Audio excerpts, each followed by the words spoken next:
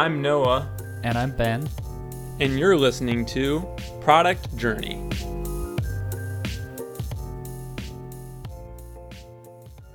Hey Ben, how's it going? Hey man, good morning. I'm doing fine. What about you? Doing good, and we have a guest, Dean. How are you today? I'm doing really well. Nice to meet you, Noah and Ben. Thanks for having me on. Yeah, we're excited to have you. So Dean is the co-founder and CTO of Paperform, which I saw you guys have some public metrics. I think you guys are doing around 1 million ARR or something like that, right? Yeah, we're just so on the awesome. cusp actually, so we're really close. We're right there. Any day now. Yeah, so Paperform. Well, can you explain a little bit more about Paperform? You'd probably be better at doing that than I. Yeah, sure. So, I mean, the short story is Paperform's an online form builder. There's 1 million of them out there. We have been around since about 2016, and we differentiate obviously to the rest of the form builder market. We're not we're a pretty unique product, both in the way you use the product and also the kind of forms you can create. In the end, we think of Paperform ourselves more as a no-code tool, so something that we can give to non-technical people so that they can build their own solutions to their own problems. Most of those problems have to do around form creation. Yeah. That's Nice, yeah. So funny story around Paperform that I have when I first heard of it. So actually, almost a year ago now, we talked about this. Me and Ben talked about this on this podcast. I did like a 24-hour live. I streamed it live. Tried to build a startup in 24 hours, and it was called Snooze You Lose. And in the middle of that, we were basically using no-code tools, right? And we were using Typeform, and we were gonna try to use that to like gather the payment from the user. And it wasn't working how we wanted to and stuff. And there were some listeners that were watching the live stream. They're like, hey, I think you should use Paperform. I think it has some better integrations with Stripe and stuff. And so we're like, okay. So we tried Paperform right there, and I'd never heard of it before. And I think what ended up happening, though, is we were trying to integrate Paperform, and we ended up doing it, but we couldn't get the payment part to work, and we only had so many hours left that we had to just kind of like end the stream and we actually launched it to Product Hunt at the end of that day, but we had to end it with taking no payments because we couldn't get that to work how we wanted to. What a tragedy. Yeah. We had to add the payments in like a couple of days later. Kind of an important step, right? Right. Yeah, that was kind of a funny situation. So that was my first introduction to Paperform was live in front of people. I mean, that's awesome. It's awesome to hear that you've heard of Paperform before, because I mean we're a bootstrapped business. We've grown it, from the ground up. We have a really awesome user base that are really vocal and love us, and it's great to hear that somebody put up their hand and said we were the right solution to your problem at that time. Yeah. That's awesome. Yeah. Thanks, whoever that was, if you're listening. Cool. Yeah, definitely. So yeah, today we just kind of want to talk to you, Dean, and just kind of hear your journey with Paperform and how things went. So could you first start off kind of sharing kind of how things started, like when you guys started Paperform and how you kind of started with that idea? Yeah, sure. So, I mean, I run Paperform with my wife. So we co-founded the business together. So in 2016, when we started it, we were both working full-time. So my wife has kind of a project management background. She was working for Google Arts and Culture out here in Sydney. And I'm a programmer, obviously, and was working for another startup, building out their stuff, and started building something on the side. So very much Paperform started as, Sydney's a really expensive place to live. We wanted to own a house one day, and we wanted to have kids and see them sometime. So we were like, why don't we try building a lifestyle business? We can, build it on the side. If it doesn't work, it doesn't work. It's fine. So that's kind of what the core incentive was to build Paperform. In terms of the actual problem that we're trying to solve, the initial seed came from, I've got a mate who runs like like holiday programs for kids, and he was trying to build registration forms for it, and he hit me up about it like 5 or 6 years ago, because obviously I'm a developer and he knows I can build stuff, about how he could build this form it was fairly complex. So he had to capture, obviously information about the child that wants to come to the program, but parent and guardian information, dietary requirements, friends that they're friends with, so that they can be put in the same groups and that kind of thing. So it's like 30 or 40 questions, quite a detailed thing, as well as, he wanted to be able to take payments so they didn't have to do it all cash in hand or figure out how to take payments later. And he had a bit of a brand around it, so he didn't want to, use something that was just really clinical. So, I mean, for a couple of years, I've been building this bespoke form for him which just connected to Stripe and took payments. And I was like, why? Every time I would have to update this form for him, I'm like, why can't he just do this himself with something?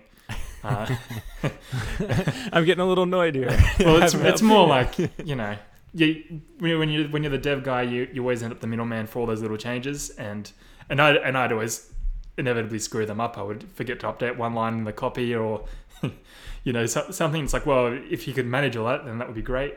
But every time I would look on the market, see if there was anything around, and there really seemed to be this gap for forms that could capture really complex and rich information, take payments, and actually look like your brand. So they were kind of our big 3 differentiators for when we first started.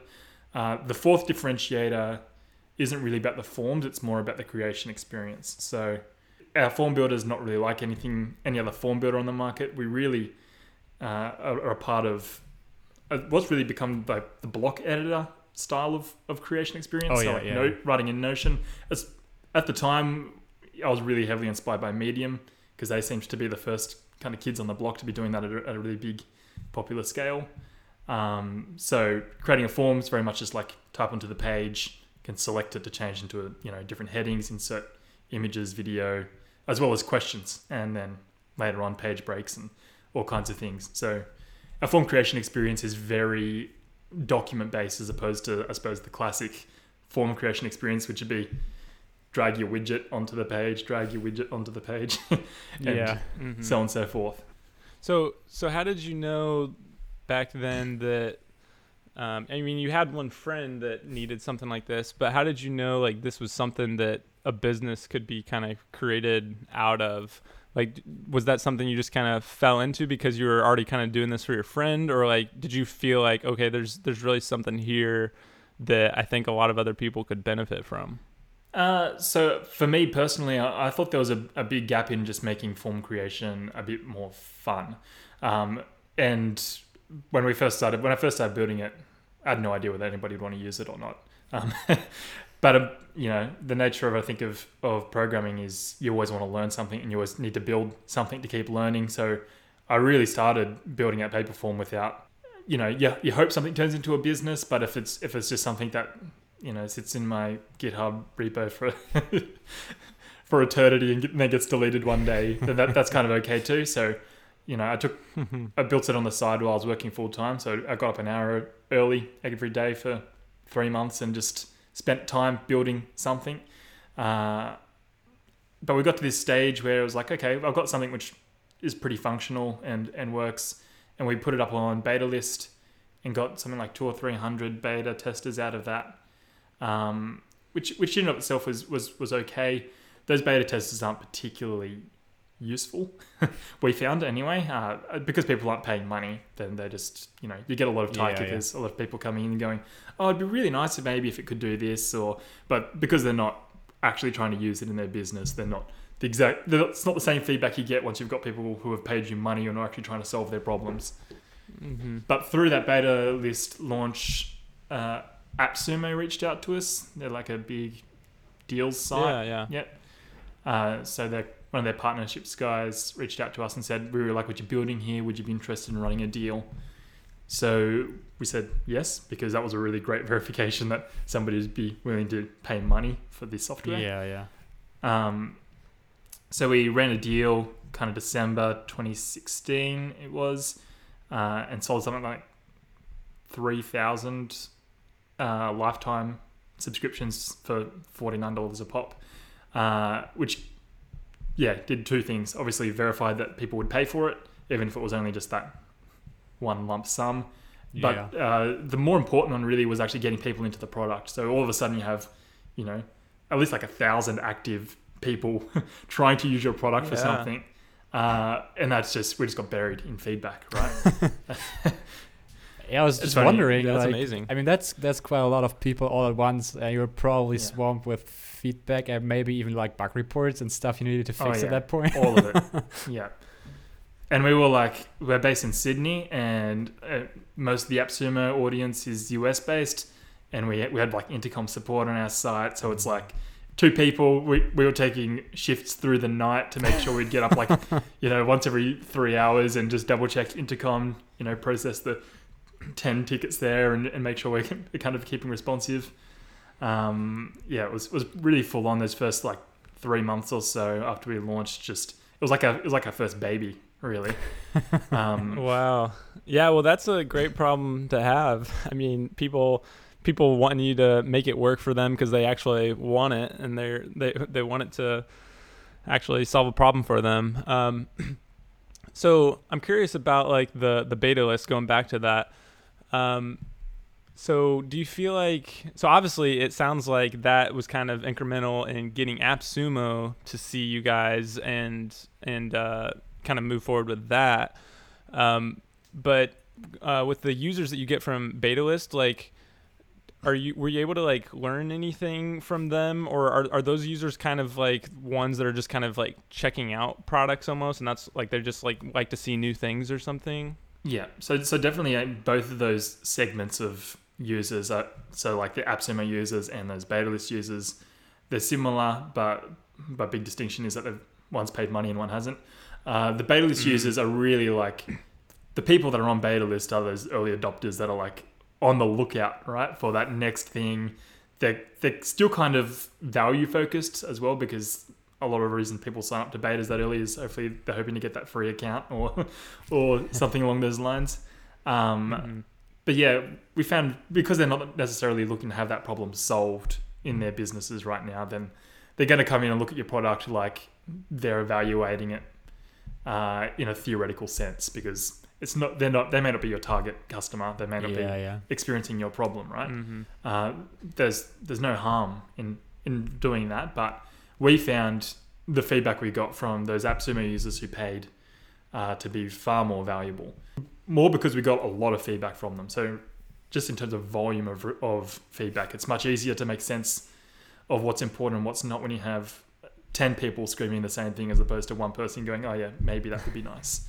Yeah, I definitely feel like I'm struggling with that right now with where I'm at with my business, because there's only so many customers, and so it's like, does this actually, whatever they're saying, is that actually true in the rest of the market? Like, is this the same problem everyone else is talking about? And it's really hard to know that. So and that balance of, does this actually belong in my product, and how does it belong in my product, right? Like, it's that constant. Exactly. You're the gatekeeper of everything that happens in your product, so it's yeah. So you think with having more users that made that all easier, or were there some hard parts to having a ton of people kind of telling you they wanted something? Yeah. So when that all kicked off, we were still working full time. It wasn't until probably March, so 3 months later, that we went, okay, because we wanted to see if we actually got recurring revenue, right? It's like, it's one thing to have people pay you a little bit of cash to use your product forever. And it's another thing to say, I'm going to put my credit card in, you can charge me every month. So we got to March and we started to see some recurring revenue growing. So we're like, okay, I think we can make the leap and survive off of this. But that first 12 months after we launched, we were just heads down building. So we launched with a lot of missing features. If you looked at the product then and the product now, you almost wouldn't recognize it. But what that meant was we would release something like a substantial feature every week for the first like 60 weeks or after launching the product. And part of that was because we launched something that was complete and polished, but very feature restricted. So people come in and obviously they're trying to solve their problems. And I was listening to one of you guys' podcasts from last week or the week before, and talking about that, getting getting those requests and then building out, that ad hoc feature for that customer. Oh, We're very much in that stage where you're like, okay, I want to solve this customer's problem. And that was awesome, right? Except that has its pain points in that, a year and a half down the track, you go, whoa, our product can do a lot of stuff, but it wasn't really designed to house all of this functionality. So we hit this architectural problem kind of a year and a half in, where we had added all this functionality, but a lot of people didn't even know it existed because we would just stick it in wherever it kind of made sense in the existing product. So we had to kind of step back and reevaluate if we were trying to redesign this product from the ground up with all of this functionality in mind. How would it look? It probably wouldn't be the same as it looked at the time. Yeah, I don't think I've talked about this on the podcast. Maybe I was just telling Ben, but that's kind of my plan from the start, is basically just try things. And I know my code base is going to get uglier. But I can, once I kind of have hit a bright spot where I know, like, okay, this is what customers want, then I think I can go back and kind of refactor and kind of polish things up and make it a lot nicer. But just because of resources and time, that's kind of my strategy. I mean, it worked. It worked for us. I think you feel that tension point where you go, I'm building a monster, right? where you're just like, I can't add anything more in here, or, I'm just going to hate myself. So I think as long as you listen to that, why not? It's still, you've still got to get that functionality in somehow. You're still trying to build something that's of value to people. This is such a great topic, because I just did that like exact same thing in the last 1 or 2 weeks. Like, I had this one feature where everybody, like, it was one of the most requested features. So people wanted to see, did they already, like, it's forum software, right? So they wanted to know, did I already see that thread or did I not? And did I see everything in that channel or did I not? So you kind of need read receipts for every user. And then if somebody new or something new happens in a thread, you need to update that for every user who's seen it before. I was like, that's interesting, because you got this many-to-many relationship and you got to update that, and you got to hold that in some kind of database.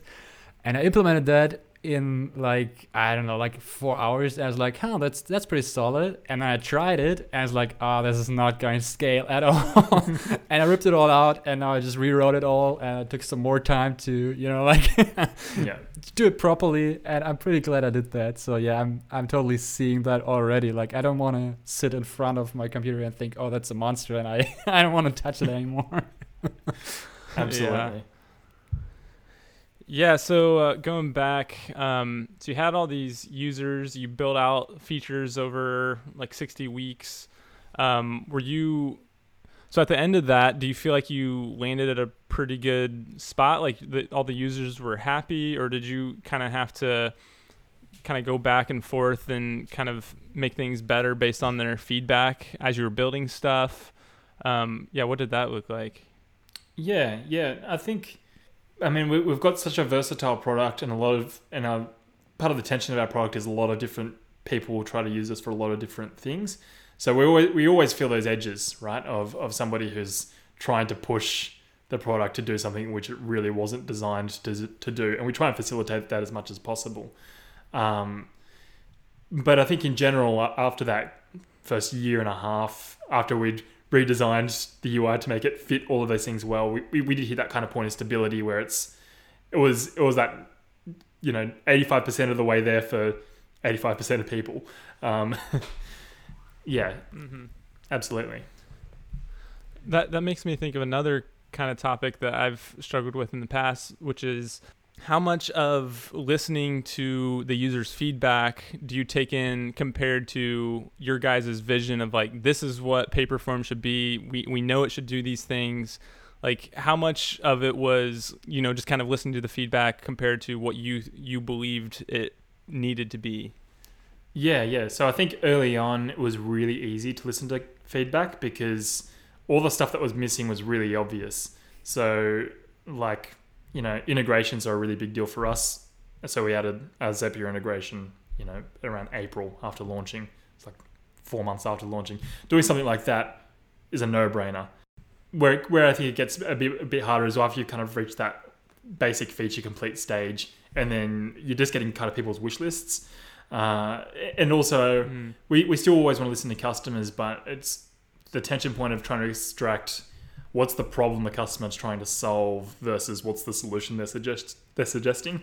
So somebody will come in and say, oh, I need this feature. And you go, well, why do you need this feature? And part of the time they can already solve that problem in a different way, and you just need to tell them. And part of it is people just think in terms of solutions. A lot of the time they don't think in problems. So you just need to extract that and aggregate it.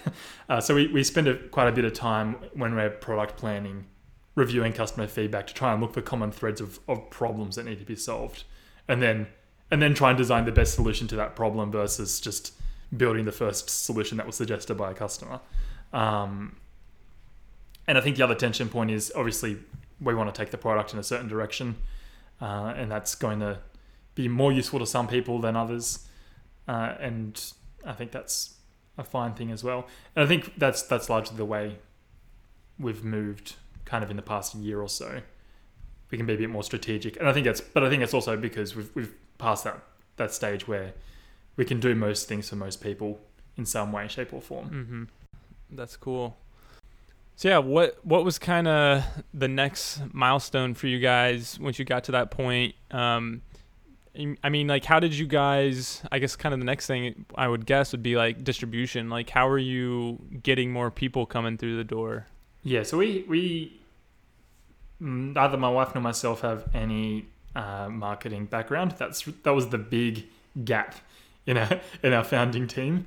And we really didn't do much marketing at all for that first year and a half, and we grew pretty organically, just word of mouth. Obviously doing things like launching on Zapier and that kind of thing have really positive impacts. But we had no idea what we were doing in terms of marketing. We hit this tension point at that about mid-2018 where, because we kind of started Paperform as a lifestyle business, we hit this tension point where it was kind of turning into more work than two people can do if it kept growing. So we hit this tension point of, should we put the brakes on and just keep the business at a size that we can manage just the two of us, or do we just drop the lifestyle dream a little bit and actually just commit to hiring people to help us grow the business, which is what we decided to do the kind of the second half of 2018. So we, in the past, from 2019 onwards, we've brought on 6 full-time employees and 2 part-time. And part of that is we've got two people in our marketing or growth team who do lots of things to help us grow the business. It helps to have somebody to just think about it, because I think in those early days, there's so many other things to do that if you're growing organically, it's like, well, I'll just ignore that. But having somebody to actually sit down and go, well, what are the ways that people find your kind of product? How can we get to those people? And spend their time doing those things is really valuable. So it sounded like you guys, it was just you and your wife for the first 2 years. So was it 2 years you were kind of just you two? Yeah. 2 years, pretty much exactly. Maybe 2 years and a month or two. Yeah. So it sounds like you guys didn't have to do much marketing. Like it sounds like there was such good product market fit that it just kind of happened.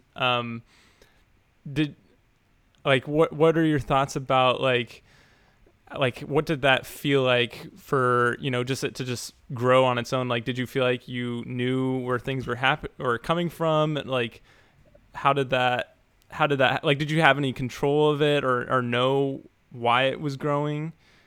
I think we rode off the coattails of that AppSumo launch and ended up, we did a product hunt launch at the same time, and we rode off word of mouth for a really long time. So part of the good thing about having a form builder product is people generally see it around when it gets used. So like from our smallest tier, on our cheapest tier, we have Powered by Paperform in the footer.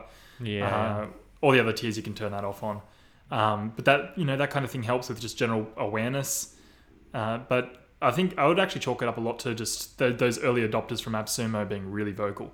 So the same people who probably mentioned to you when you were trying to solve your payments form problem, live streaming. I would not be surprised if they were from that cohort of AppSumo users that are just, fantastic vocal fan boys and girls. That's awesome. I mean, that's amazing to have a community of people around your product that like it that much. That's sweet. Yeah, sounds like you had quite the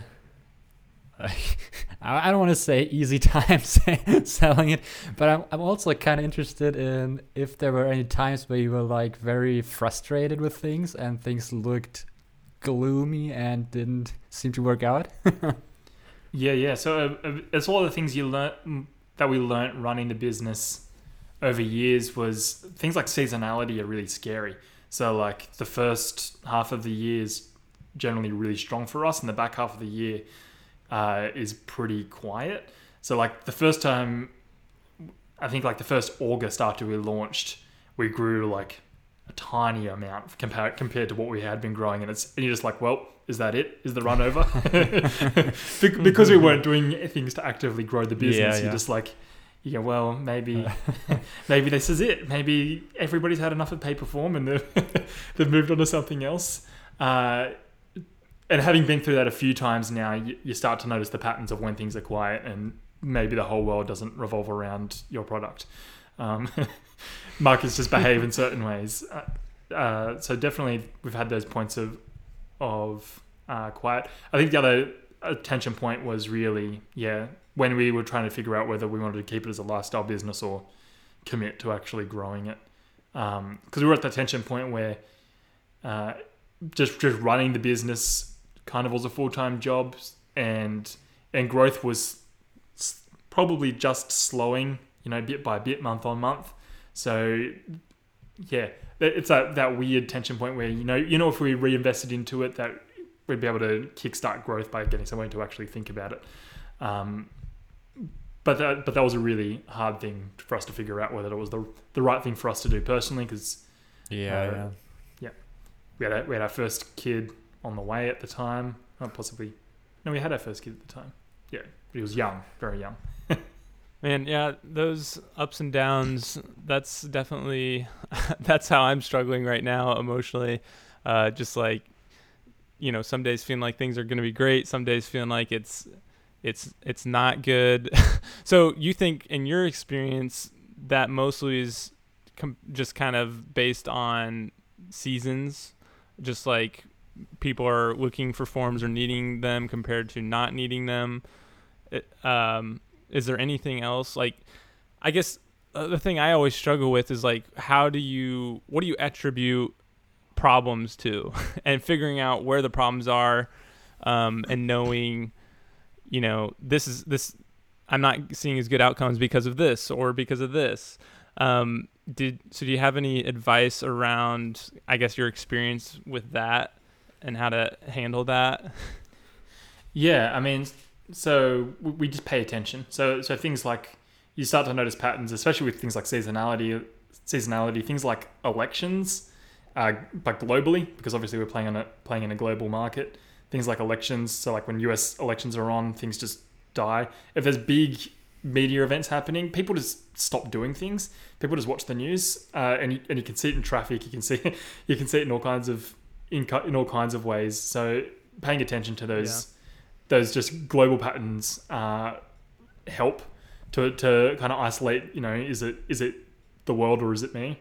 I suppose on the more micro level, the more tracking, the better in terms of seeing how your customer's behaving, and actually analyzing, So like we implemented our own kind of internal tracking system to, qualify our trial users to be able to tell even just basic stuff like have they gone in and created a form. That's an amazing qualifier. Compared, 30% of people who sign up may not even get to that stage where they've created a form and clicked through the onboarding just to like tick that they're through that far. So in terms of, and also just tracking where people are coming from, if you can, attributing where traffic's coming from helps. Yeah, that makes sense. Cool. So going back, you guys kind of shifted to like growing the team. So how is your role and how is like, just doing your own business changed with all of that? I'd say it's turned more into a less standard job. So part of the value of having a bootstrap business when it was just my wife and I was we were super flexible, right? So we could work, any day of the week, any time of the day, take breaks anytime. When you've got employees that are working in your time zone, from 9 to 5, all of a sudden you've kind of got a window of availability that you really need to kind of stick in. So it kind of forced us more into, I suppose, a more standard routine. So that's definitely a big factor. Another thing is just getting used to managing people has been a big learning curve for me because I've never really managed teams before, and now I have to. So all those simple boring things like how to run meetings well, especially we're completely remote as an organization, so figuring out how all that stuff works remotely was definitely a learning curve. And I think there's obviously a shift in roles where I still work a lot on product, but I have another developer with me now who probably does more product work than I do. So I'm that kind of next level up of product planning and then, reviewing and designing and all the other things except for actually getting my hands dirty in code, which I miss a little bit. And obviously your time gets split into more in various complex things. So looking after a marketing team as well, and all the general day-to-day running of the business, all the legal, all of the fun regulations popping up all over the world, trying to make life much more painful for software companies. Yeah. So do you feel like you like or dislike, I guess, do you feel like there's definitely a challenge with your brain kind of being split into all these different pieces of things that you have to do now? Yeah, absolutely. It's a very different job to being the product guy, which I was before. Like I just focus on product, build the product, make sure the product's good, and everything else is kind of somebody else's problem. I think it's just a completely different job, really. But that's the nature of being a founder, right? It's just, you do the job that needs to be done, not the not the job that you enjoy doing the most or that makes you feel the greatest. Do what needs to be done to move the business forward. So now that you've already grown so much, do you have any plans to grow further, or do you is it a good level where you're at and you want to stay there? No, he just wants to keep it right where it's at. No growth. Just going to turn off that AdWords campaign right now and just. No, I mean you could try to stay at that same level of 6 employees and just try to keep it at that. No, we're growing at the moment, so we're about to start advertising for another to support people. So we prioritize a lot on high quality support, being a non-free product, so we have no free tier whatsoever. We do 14-day free trial.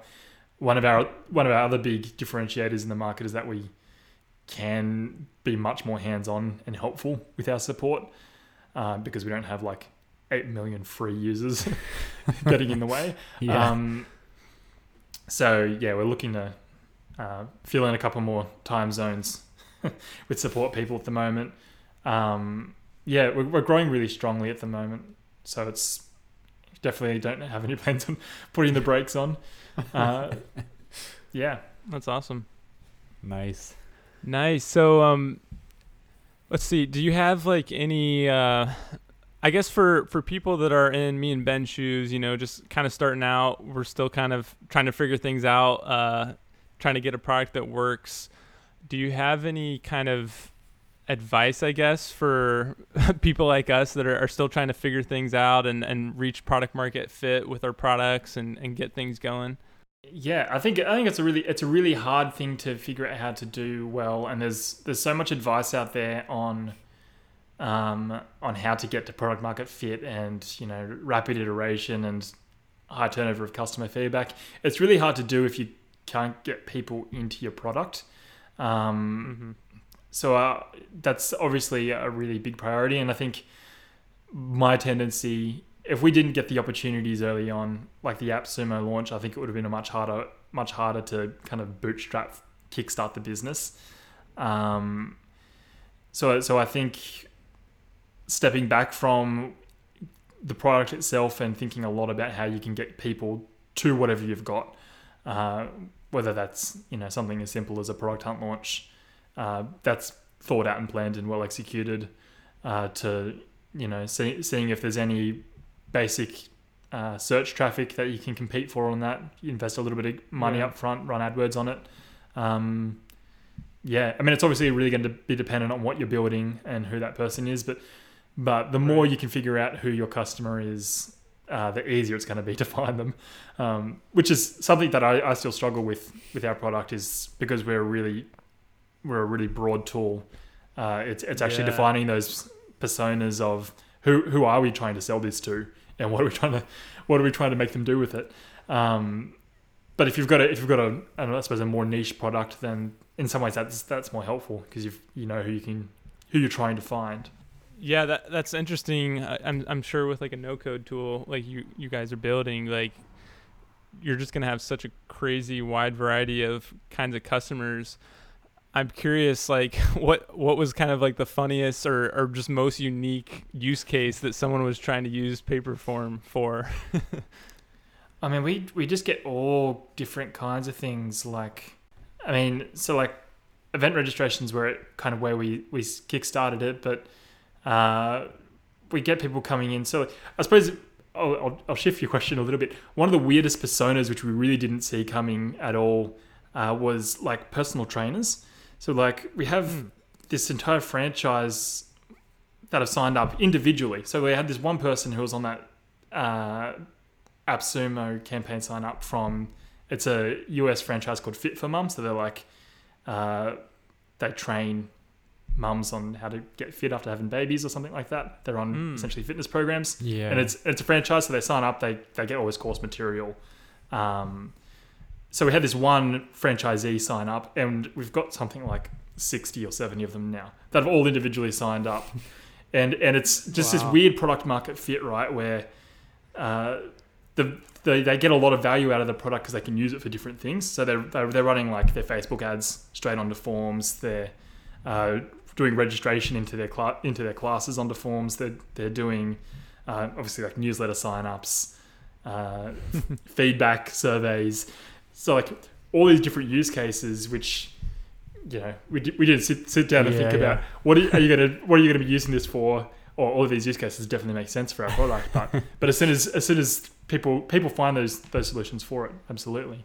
Other weird ones would be, so our forms you can embed and with page breaks. So like you can put in a page break to put things into content on different pages, but you can use conditional logic to include those or exclude those. So we had people like create interactive content with our forms as well. So like almost like choose your own adventure stories. You get to the end of this content, because you can put all this rich content in and then like choose an answer and then jump to the next page and get through. And then it'll awesome. It'll end in a game. It'll end in a sales pitch, right? It always ends in a sales pitch. But things like that, which you go, definitely wasn't what we were trying to design at the start, but absolutely something you could use it for. Yeah, that's awesome. Well, thanks so much, Dean, for sharing your journey. Where can listeners find you online? So they can find Paperform at paperform.co. They can find me personally. I'm on Twitter at Dean_McPherson. Facebook, maybe. I think I'm the Dean McPherson on Facebook. Nice. I'd be on LinkedIn if you want to find me on LinkedIn, but who cares about LinkedIn? Yeah. All right. Well, thanks so much, Dean. We really appreciate you coming on. It's been awesome. Thanks for having me. Thank you so much for listening, and we'll talk to you in another one. See you next week.